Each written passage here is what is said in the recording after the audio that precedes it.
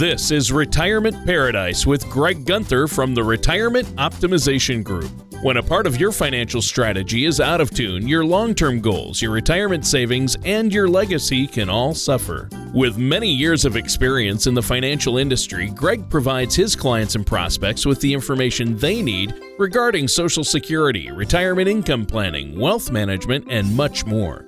Listen in as we address your financial concerns and provide helpful solutions to put you on the path to achieving your retirement goals. Your money and your plans in perfect harmony. And now, here is Greg Gunther to help you retire in paradise.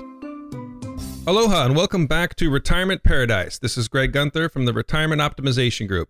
If you'd like more information about what you hear during the show, feel free to give us a call at 791-2924. You can also visit us online at therogroup.org. And while at the website, click on our radio link, and there you can subscribe to our show in either iTunes, Google Play, or Spotify, or listen to past shows on demand. Before we get into today's topic, I'd like to welcome my co-host, my friend, Tony Shore. Tony, how are you doing today? Oh, Greg, I am doing great now that I'm on the show with you. Everything's fine. Kind of a crazy, tough week this week. A lot going on. Just running around like crazy, like a chicken with my head cut off, but looking forward to the show because I get to settle in and learn something from you. You do all the heavy lifting on the show. This is easy peasy for me. Yeah, well, we got a good show this week. I told you before we aired, we're going on vacation next week, so we won't have a show. So we're going to do a little double topic today. So this is one that's been, two of them actually, that they've both been in the news lately. We're going to talk a little bit about how to avoid phone scams and what are tariffs. Wow. Well, I'm looking forward to that one because you're right. Very current. There are so many phone scams going on now, and it seems like a lot of them are targeted, and they target older people, senior living centers and things like that, and seniors. And then, tariffs. Everybody's confused about what all that means. So I'm looking forward to this one. Yeah, put some work into this one. So I guess we'll just jump right in since you mentioned they have both been in the news lately, and I kind of wanted to touch on how specifically these phone scams can impact our listeners. You know, phone scams and tariffs don't have much in common necessarily, but they both have the potential to create chaos in your finances. Oh, yeah. So with that in mind, let's dive into that first examination of common phone scams. So my reference this week is from a Reader's Digest article, and this one is titled, "Watch Out, These 10 Phone Call Scams Could Steal Your Money." So our goal is to give you information that can help you avoid falling for these types of scams, of course. So phone scams are really an interesting problem. Now I found this kind of disturbing, Tony. According to a September 2018 press release from FirstOrion.com, and this is a company that's designated to provide transparency and communication, nearly 50% of all U.S. mobile traffic will be scam calls by the end of this year, 2019. So arm yourself with this knowledge about these types of phone scams, and it's going to be useful if you get one of these calls. Wow. Yeah, I mean, that's terrible. 50% of all mobile calls this year will be scams. That's awful. Yeah, it's really kind of disgusting. And I don't know about you, but my phone rings all the time with these strange numbers that just pop up. And mine does hard as well. And it's really come on in the last year or so, gotten worse and worse. Yeah, and it's, according to the article, it's supposed to even continue to get worse. So, not only are there a lot of scam phone calls, but there's also many different types of phone scams. The first one that's mentioned in this article is the "Can you hear me" scam. Now, this con is designed to record your voice when you answer yes. So this recording can often be used to claim that you agreed to something that you didn't. One way to avoid this, according to the article, is to answer in a full sentence. So Reader's Digest suggests saying something like, "I can hear you just fine," or "yes," or "no, not yes, sorry, but I can hear you." So answering in full sentences. Wow. I mean, and that just seems so innocent. I mean, we all remember the classic commercials, "Can you hear me now?" I guess it would be easy for people to get confused and give the scammers exactly what they want in response. I may have even done that one. Yeah, exactly. And that is a very memorable commercial. I mean, people say that all the time. Yeah. So yeah, answer in full sentences. This next scam is especially prevalent during tax season. So the caller will pretend to be a IRS agent threatening legal action if you don't pay a balance immediately. And they may even ask you to confirm your personal information. Now, this is a scam. The IRS only uses official letterhead for communications. As a matter of policy, they won't call you.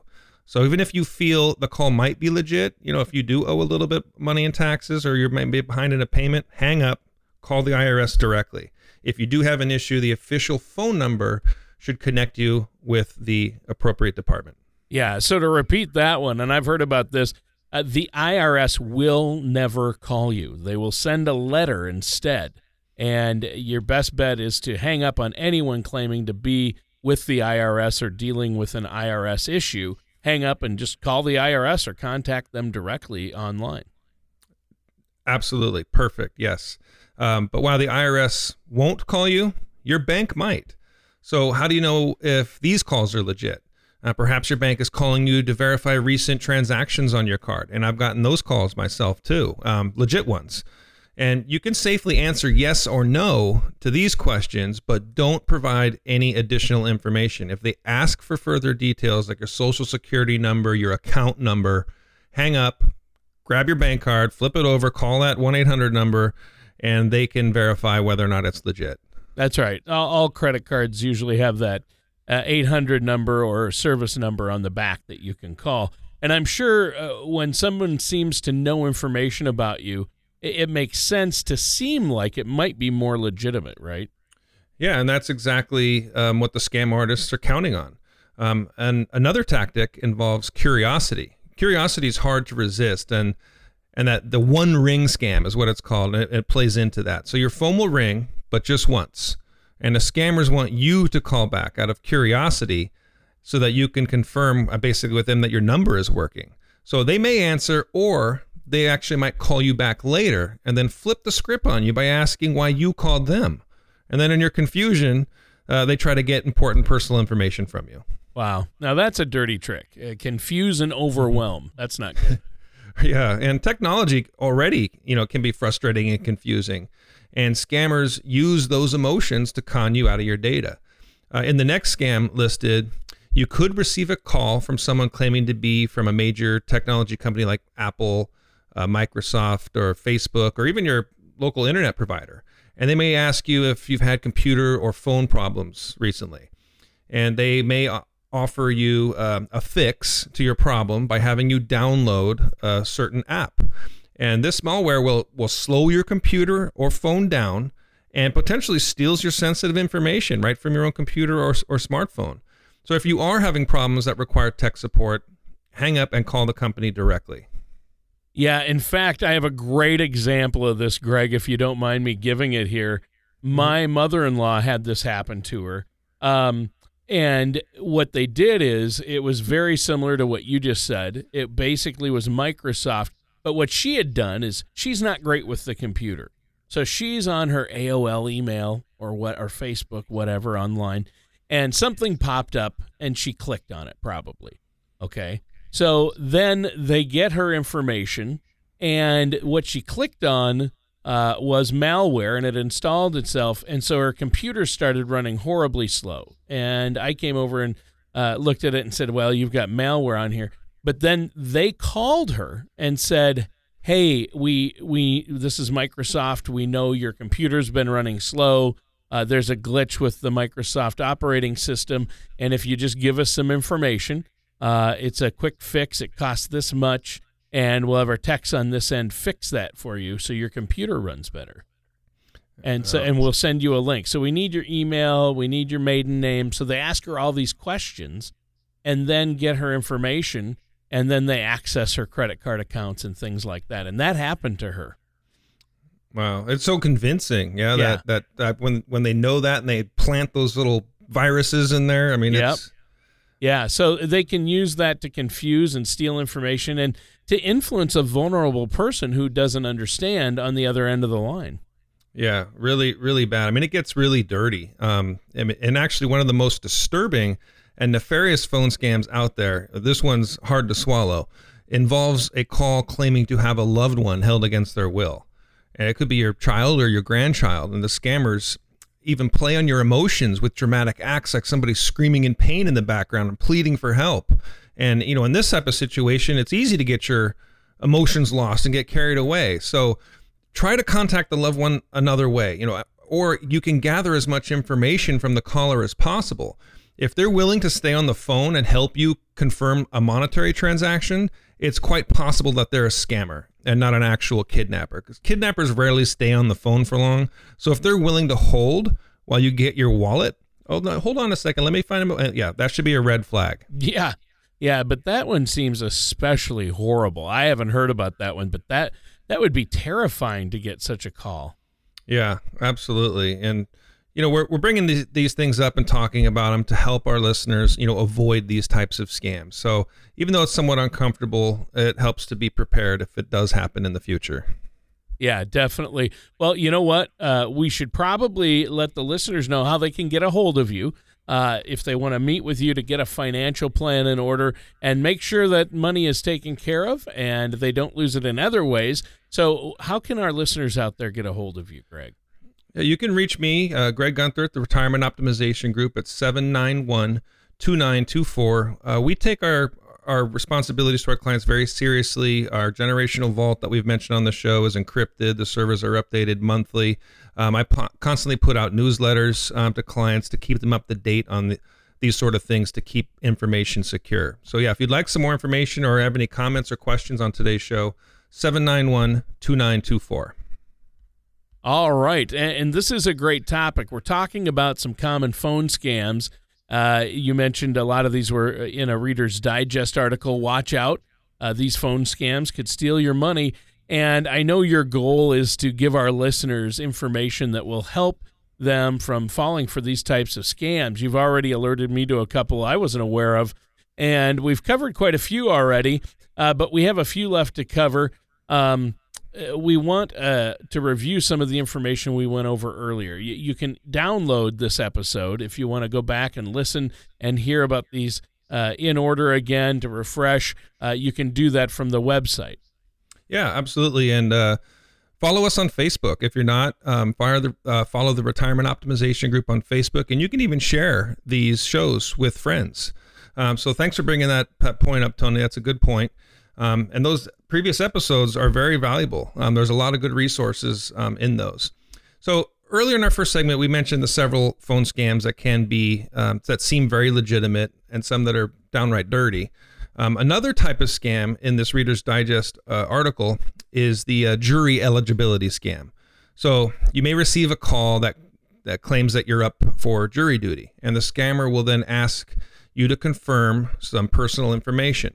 Now, what they're trying to do is steal your sensitive information. And as we mentioned earlier, the best way to combat this is to attempt hang up, call the number associated with the official department. So if it's a courthouse, the state court, federal court, whatever it happens to be, call that number directly. Don't ask the caller for their number. If they're legit, you should be able to contact them through the official number.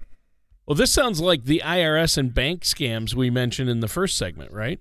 Yeah, exactly. Very similar. The attempt is the same, is to put up a smoke screen, disguise the scammer uses, whatever it might be, IRS, banks, jury duty, even a sweepstakes giveaway. I've heard people falling for that a couple of years ago.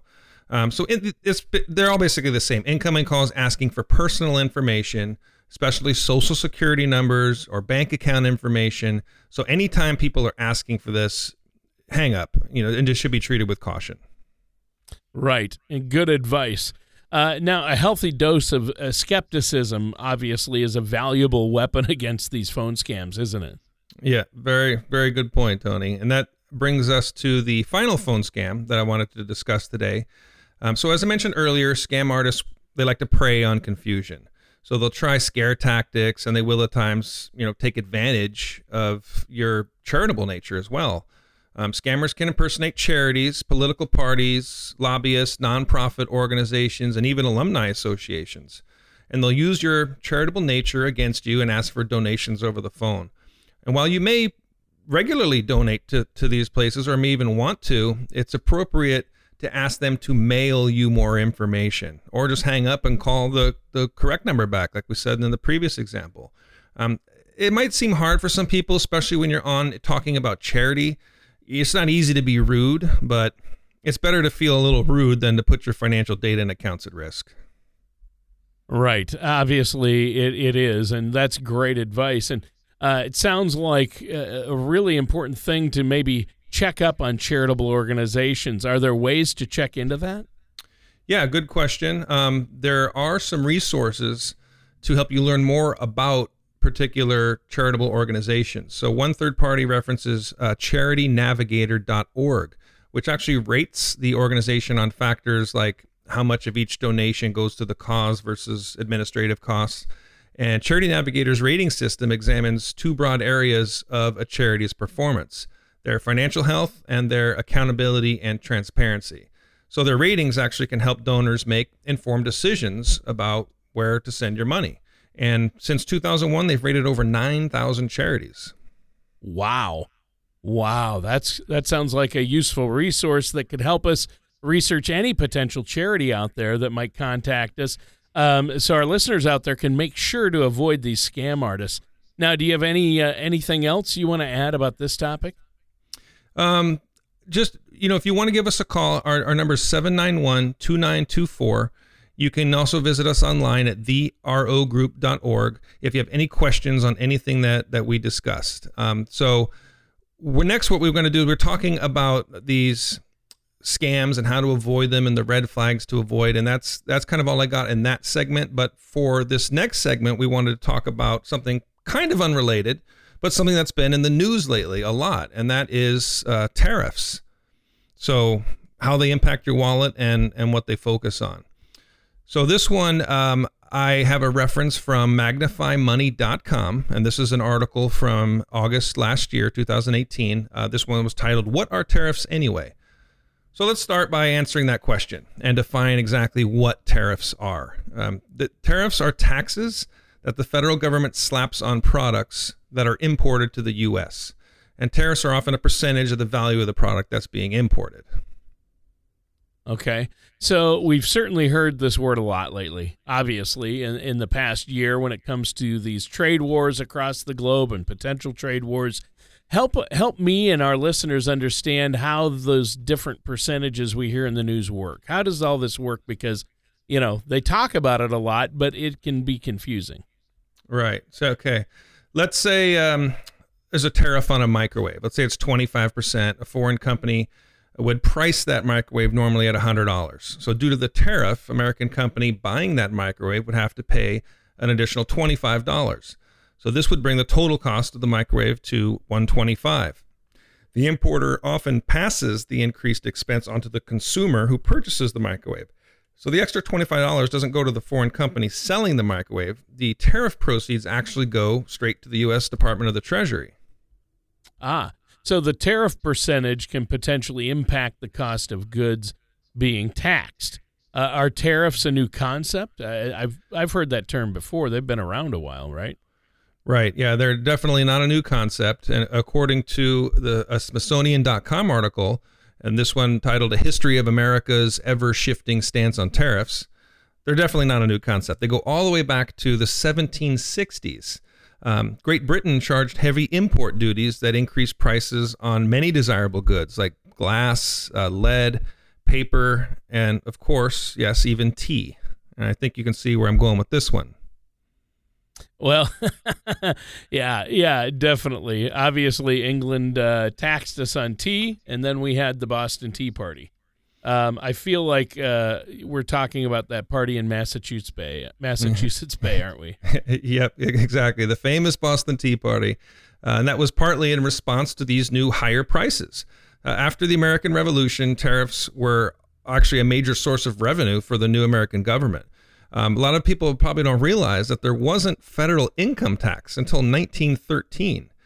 So a lot of our revenue came from tariffs. And tariffs also had a hand in the Great Depression.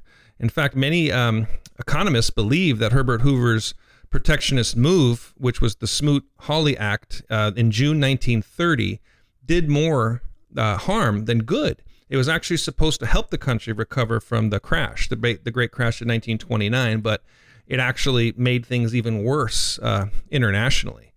And then production booms during World War II and the Cold War led the country to enact fewer tariffs and to focus on aligning with the free trade philosophy. And this philosophy eventually led to the establishment of the World Trade Organization in 1995.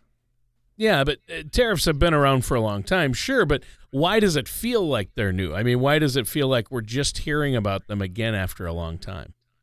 Well, since the 2016 election, they've been making a comeback. I mean, they've been used as a foreign policy tool as much as they've been used as an economic tool. Tariffs as high as 25% have been levied against imports from China, even Canada, the European Union, South Korea, Brazil, Argentina, and more. This can also affect exports from the U.S. So countries often react to new tariffs by imposing their own tariffs coming from the United States. Right. And that's a big deal. So that's why it's been in the news so much in the past couple of years, right? Yeah, exactly. I mean, that's these trade wars, that we're hearing so much about. Now that we kind of have a basic understanding of what tariffs are and what the history of them are, let's look at how they can affect consumers. So according to the MagnifyMoney.com article that we mentioned earlier, consumers generally end up paying half to 2/3 of the tariff costs. The rest of the tariffs is absorbed by foreign exporters or the U.S. company importing the product. With higher-end specialized products, the entire cost is sometimes passed on to consumers. So another factor with highly specialized products is that a company might have no choice but to pay a tariff because they can't find the product anywhere else. So they then pass the extra expense on to the consumers. With lower-end products, though, like say T-shirts, for example, there's a lot of competition from other countries, so foreign companies will often lower their costs to offset the tariffs. So that means lower end, lower quality goods. Consumers usually don't experience that additional tariff costs. But they have been a long part of the American economy. As we mentioned, there wasn't federal tax till 1913, but it seems like the era of few tariffs and robust free trading is kind of run its course and maybe coming to an end, and maybe things might be shifting a little bit. So tariffs will likely continue to dominate the news as the governments increasingly use them as not only economic tools, but foreign policy tools as well. So I hope our conversation today has given you and our listeners a lot more clarity on the mechanics of tariffs, since we've been hearing so much about them lately. Well, yeah, Greg, I really appreciate you going over tariffs and what they are and how they work for us, because I know there's a lot of confusion. I don't think a lot of people understood how that worked, but you really helped clear that up, and there's a lot to it, I know. But unfortunately, we're out of time for today's show. Is there anything else you want to add before we go? Well, if our listeners would like to get a hold of me, ask any questions, or have a no-cost, no-obligation consultation, give us a call at 791-2924, or you can visit us online at therogroup.org. And one more thing, Tony, before I go, I'm going to Disneyland. I'm going to Disneyland. All right. Well, have fun in Disneyland, and we'll talk to you in a couple of weeks. That does it for today's episode of Retirement Paradise with our host, Greg Gunther. Thank you for listening to Retirement Paradise. Don't pay too much for taxes or retire without a sound retirement plan. For more information, please contact Greg Gunther at the Retirement Optimization Group. Call 808-791-2924 or visit their website at therogroup.org. Greg Gunther and the Retirement Optimization Group are not affiliated with or endorsed by the Social Security Administration or any other government agency. All matters discussed during the show are for informational purposes only. Each individual situation may vary, and the opinions expressed here may not apply to everyone. Materials presented are believed to be from reliable sources, and no representations can be made as to its accuracy. All ideas and information should be discussed in detail with one of our qualified representatives prior to implementation.